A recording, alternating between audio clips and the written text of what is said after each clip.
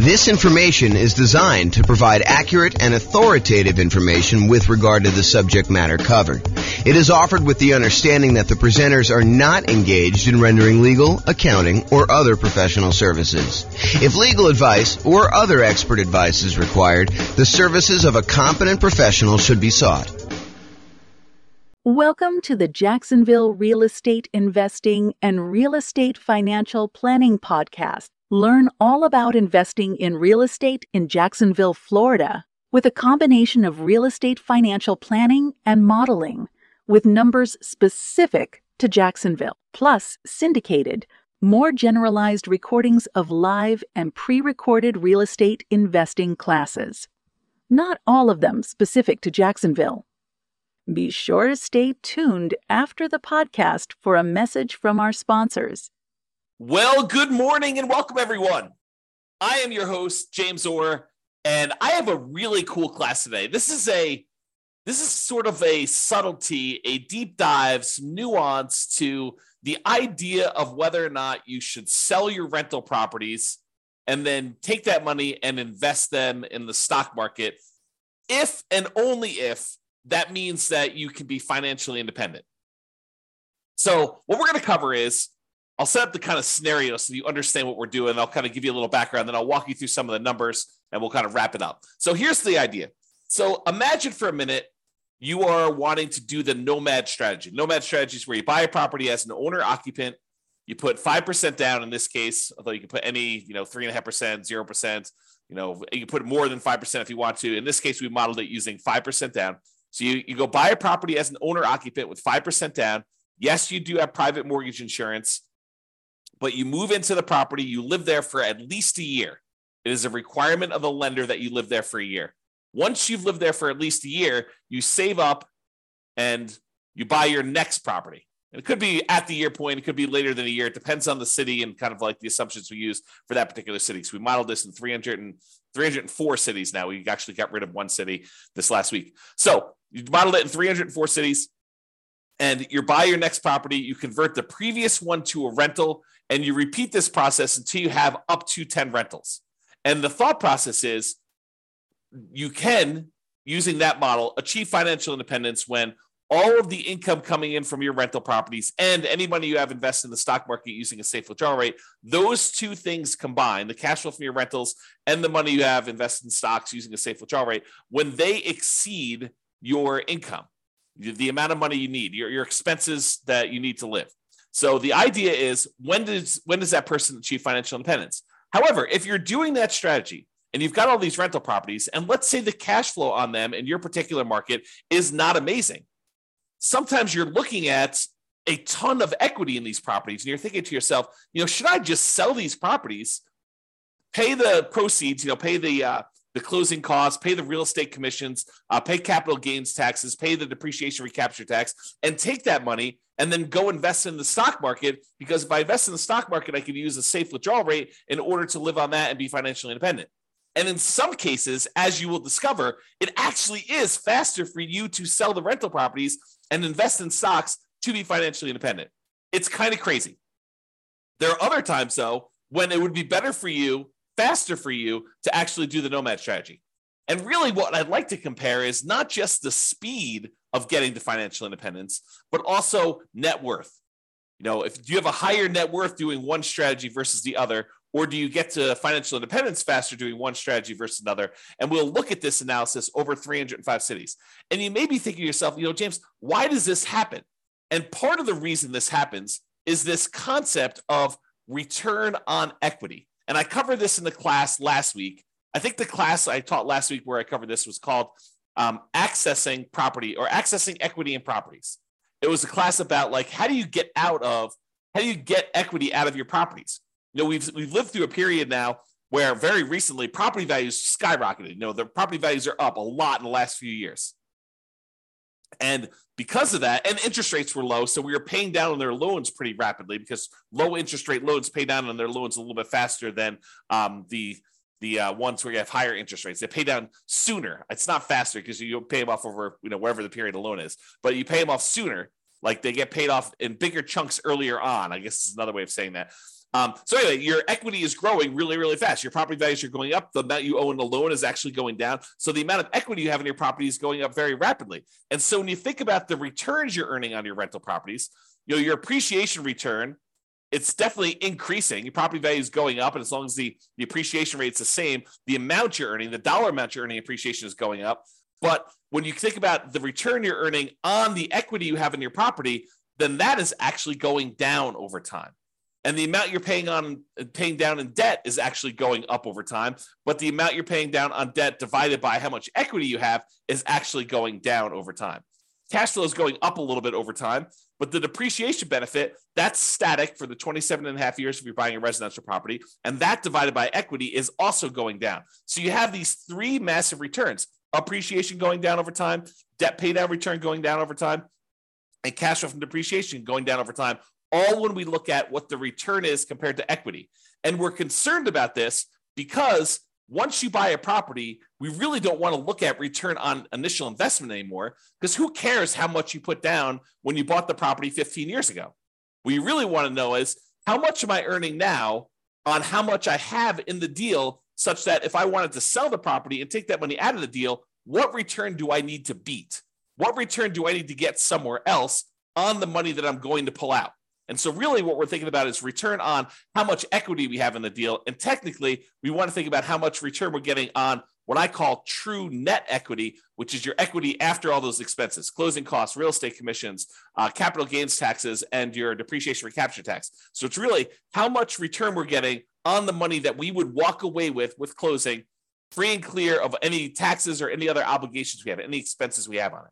Okay. And what I'm trying to point out to you is that the overall return goes down. So when we buy these rental properties, they're like rocket booster returns. This is showing the return from that class I did last week, and it's showing you the overall return we're getting on equity for like doing a nomad strategy, which is what we're talking about today. And you can see how this return is pretty massive early on. But the longer we own that property and the more equity we have in that property, the lower the returns we're earning on that equity, and eventually get to the point where the return is literally just the appreciation rate, an unleveraged appreciation rate, and your cap rate on the property. Now, if you're in a market where your cash flow isn't that great, it may make sense to take advantage of when your property's got these awesome returns early on and to sell them and then move that money over to the stock market so that you can get a return on the safe withdrawal rate. Maybe you have a better kind of like the amount that counts towards your financial independence. In this case, the amount you have invested in the stock market times your safe withdrawal rate is actually contributing more than the cash flow part of your return is on the amount of equity you have. Maybe you have a massive amount of equity in your property, but cash flow isn't that great. And so in markets like that, those are ones where we would actually see it be faster for you to go ahead and sell your properties, pay all the expenses on them, and then invest that money in the stock market. So we modeled this for over 300 U.S. cities. 304, I think, is the number at this point.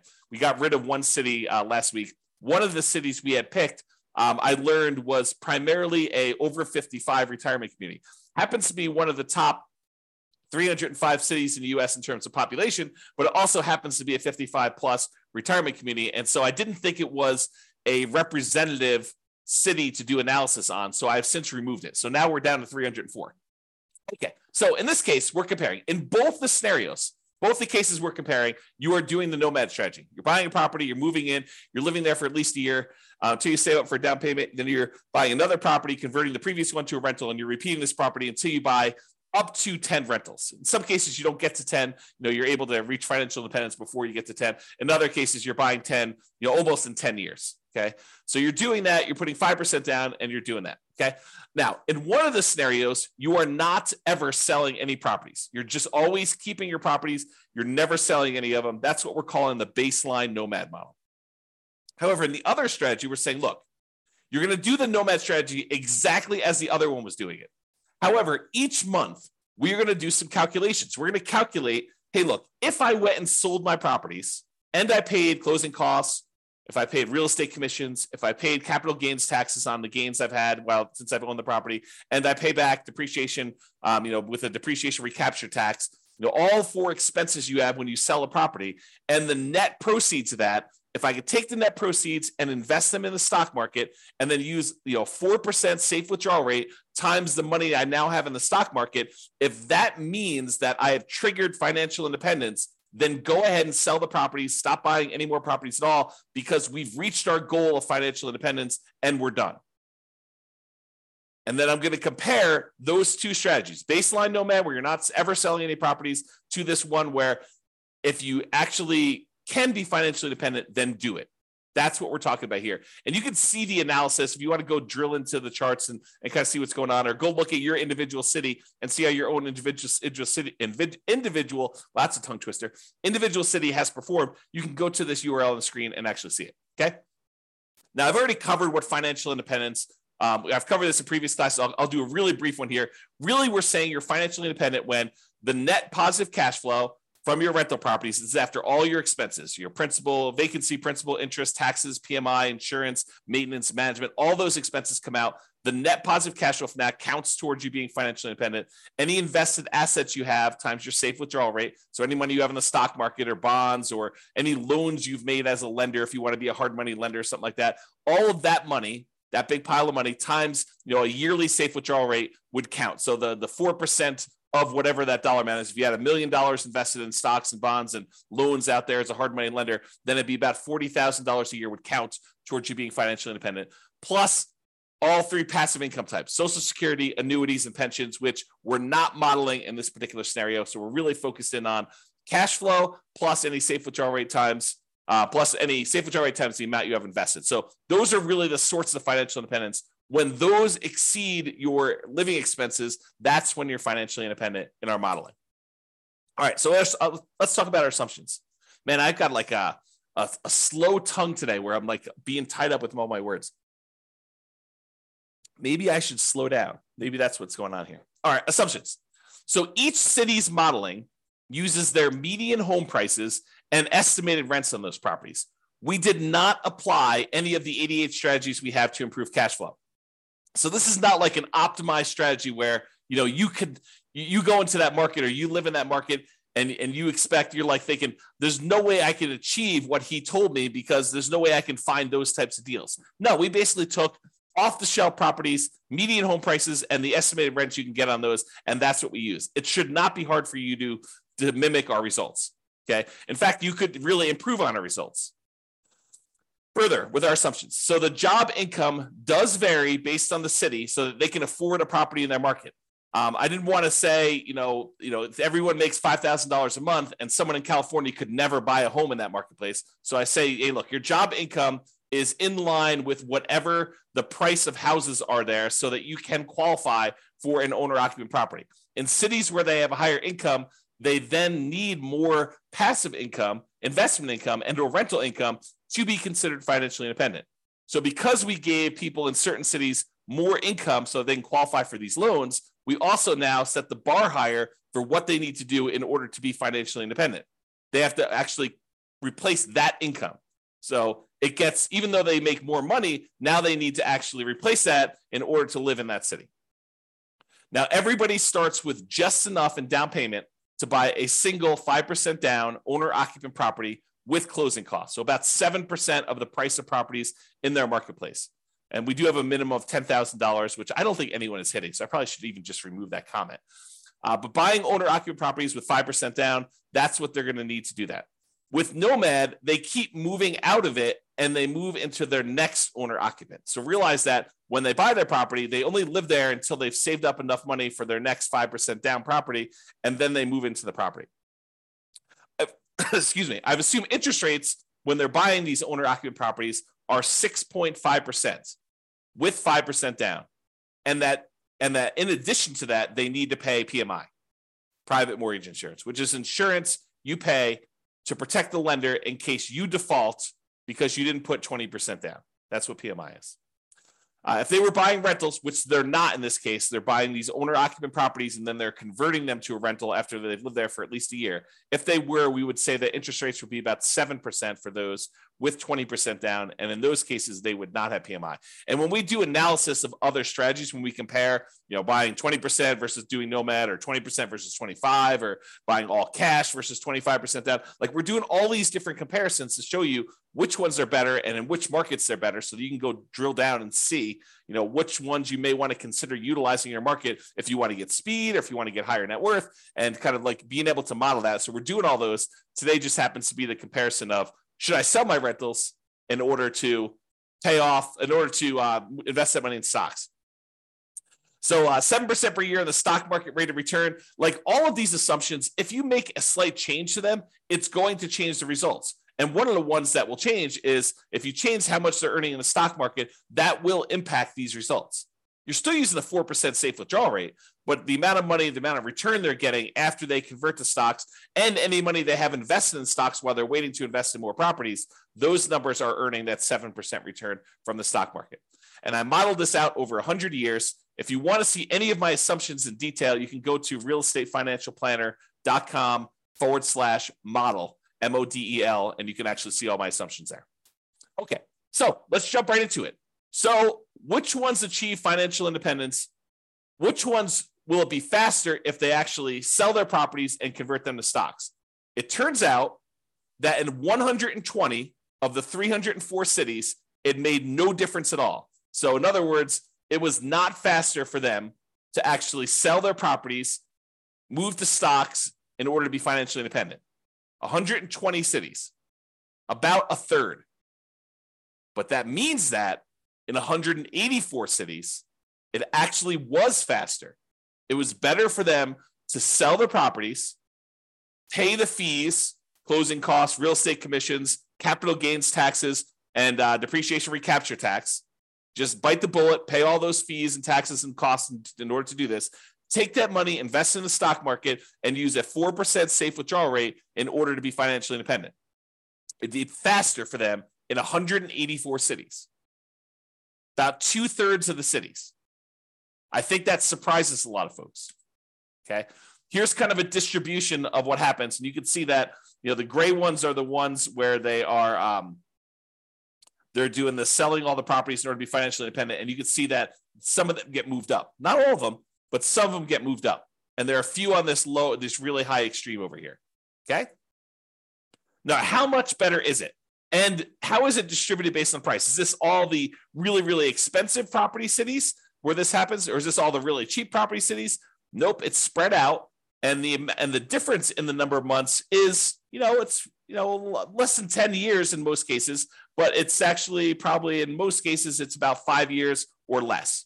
Okay. So how much faster is it? Just eyeballing this. This is the 5-year line here. It shows that anyone's below here are less than 5 years faster. Anyone's above here are more than 5 years faster. And each green dot shows you that selling the properties and investing in stocks is better by that many months. And then this axis shows you how expensive the properties are. So, in the properties where it's about $500,000 properties, that's right here, shows you those. Okay. So this just gives you an idea of how much faster it is for which ones, and how that is spread out over different priced houses in those marketplaces.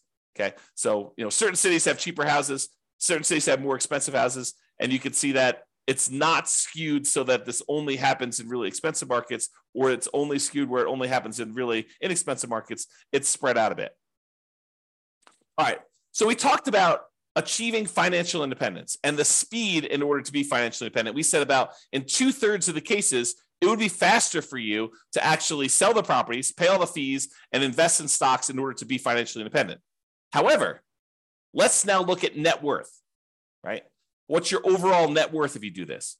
And in 44 cities, about 15% of the time, you would have a higher net worth at year 40 if you actually did not sell your properties and just kept them. So about 15% of the time, you'd have a higher net worth. In 260 cities, it didn't make any difference at all. 260 cities, no difference at all. With 184 with 44 cities, you would actually have a higher net worth. Now, this is at a snapshot in time in year 40. If we went out to year 50, these numbers would be different, right? Because whenever you go and you sell all these properties, you're probably lowering your net worth.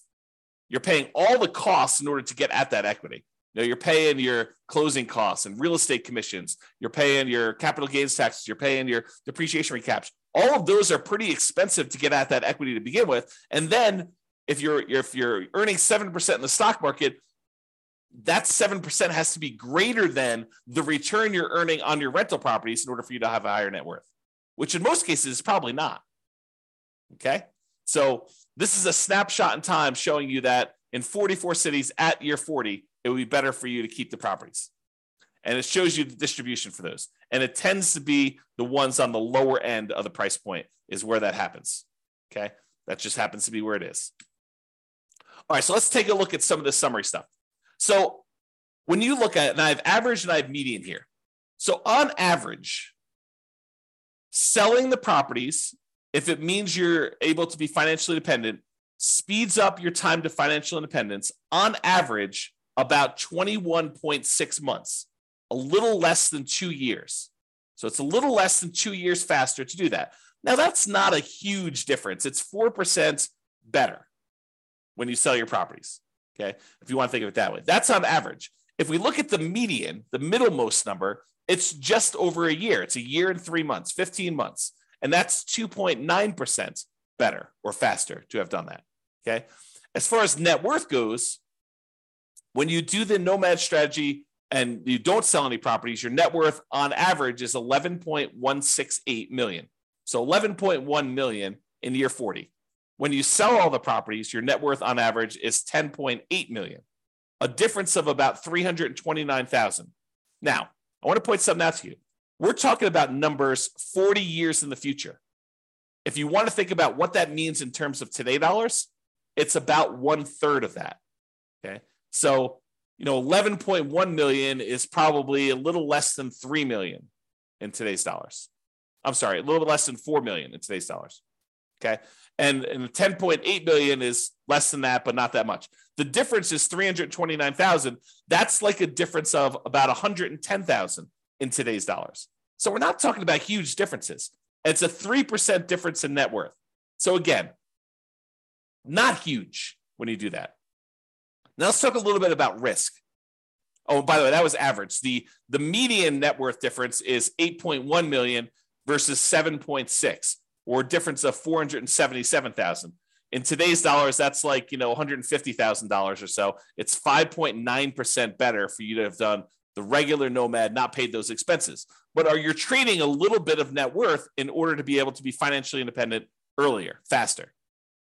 Okay. And what we're not talking about is we're not talking about the idea that you may be able to, in some cases, still stop working when you haven't technically achieved financial independence, knowing that you could convert it to the stock market at any time, but you could sort of almost coast in. I'll have to do a whole class on that later. But the idea is that sometimes, even when you're not quite at financial independence, you can stop, use some money to kind of bridge the gap to get there.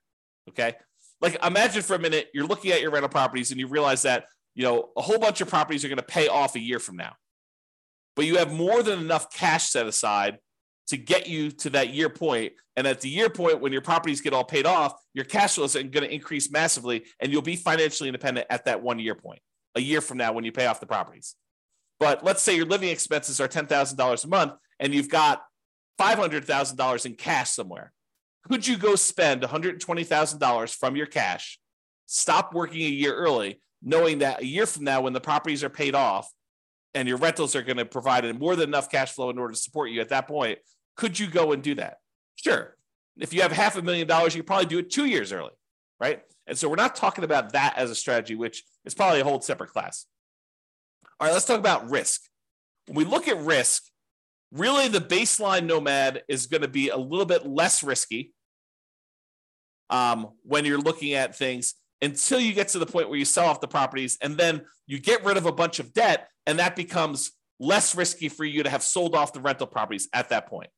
So if you think about it this way, one of the ways we measure risk is a whole bunch of measures related to debt, like your debt to income or your debt to your net worth or your debt to your liquidity or debt to your account balances is another way of saying that, or how many months of reserves you have based on how many rental properties you need to kind of like have reserves for. And so you can see when you sell off all your rentals that you de-risk your portfolio. And so whenever you go and you sell off your properties and then invest in the stock market, you're trading all the risks we have associated with rental properties for now the risks of the stock market. They're just different risks. It's not that they're necessarily better or worse, depending on who you are and what you believe. But when you actually get rid of a lot of leverage, that does de-risk your portfolio because you're unleveraged. Okay. So selling off rental properties tends to de-risk you, except when we look at your total rent resiliency and your total price resiliency, which are a little bit better in the regular baseline scenario. All right. So you could apply all of the 88 strategies that we have to improve cash flow to improve on these numbers. We're basically using median price properties and what rent might be on those in each market. You should be able to choose better and do better if you were deciding to do this yourself.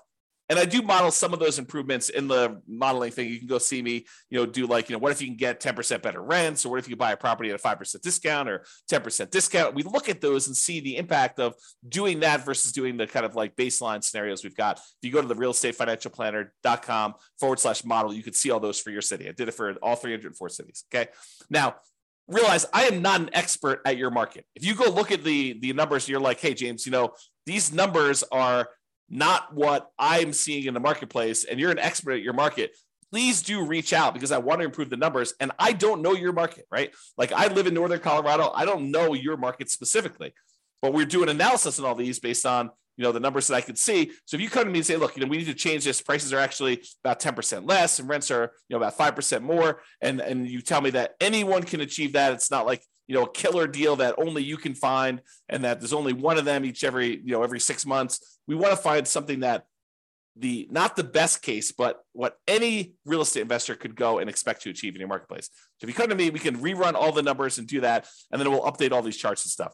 So if you're watching this video after the fact, and you're like, hey, the numbers in your video are different than the numbers you're showing on your website. Yeah, as prices change, as interest rates change, as your rents change, as someone comes in and tells me, James, your numbers were all hosed, I will update those and we'll readjust them. And so they may show up as slightly different from what you've seen on the video, or very different depending on what happens with the market. If interest rates change dramatically in one direction or the other, the numbers will look very different. Or prices change a lot. That's another thing to say. So reach out to me if you want to update some numbers so we can do that. All right. So in conclusion, in our current market conditions, our current price, current interest rate, current rents in the 300 plus US markets, using what I would refer to as less than ideal median price to rent properties, eventually selling all your rentals can help you achieve financial independence faster about 60% of the time. In 60% of the markets, you would be better off selling your rentals after owning them for a period of time, and then taking that money and investing in the stock market and living off a safe withdrawal rate. That will get you to 5 faster in about 2/3 of the market, 2/3 of the cities. However, you tend to end up with a higher net worth in year 40 in about 15% of the cities by not selling your rentals and paying all those costs, closing costs, real estate commissions, capital gains costs, depreciation recapture taxes, maybe continuing to buy properties even more and not stopping working. Which makes sense, right? I mean, if you don't sell the properties, you don't have all those expenses. If you keep buying more properties, if you're not selling them, you keep working, sure, you're going to have higher net worth. That just makes sense. But sometimes you're willing to trade a little bit of net worth for speed to financial independence. However, the market does matter. You would not be able to improve your time to financial independence in every market by doing this. That's why you really need to go study your market, which I've done all the analysis for you. Go look at it. If you got questions, reach out. But it's best if you look closer at your specific market and apply as many of the 88 cash flow improving strategies as practically possible to improve on your own personal implementation. So go check out realestatefinancialplanner.com/model, and you could do that. This has been James Orr. I hope you like these classes. I like going into this detail where we could show you the impact of changing your strategy and how doing one little thing differently or having one little tweak in how you implement your plan can have massive impact on things, and how it's much better in some markets. And it's not always universally true, which is why there's a lot of arguments in these online discussion forums and amongst people where they say, hey, it's always better to put 20% down. It's always better to put 25% down. It's always better to not pay off your rentals. It's always better to pay off your rentals. People have these different opinions on things. And the point is that in some cases, it actually is better to do one way. In some cases, it's better to do it the other way. And sometimes it's split. Sometimes it's universally true, but most of the time it's not universally true. It's sort of like it depends. And that's why we're going over this stuff. All right. Hope you enjoyed. This has been James Orr. Have a great day, everybody. Bye-bye for now. With home prices up, mortgage interest rates up, and rents up, but not quite enough to counteract the higher prices and interest rates. Cash flow on rental properties in Jacksonville is harder than ever. Book a call with the Real Estate Financial Planner to apply our proprietary 88 strategies to improve cash flow on your rentals. See the show notes for a link to schedule your call and improve your cash flow today. If you're a real estate agent, lender, or professional in Jacksonville that wants to help our real estate investor listeners, consider reaching out to learn about collaboration opportunities with this podcast. We'd love to add more value to our listeners by having you assist our investors buy, sell, and finance their real estate investments. See the show notes to schedule a call to discuss collaboration opportunities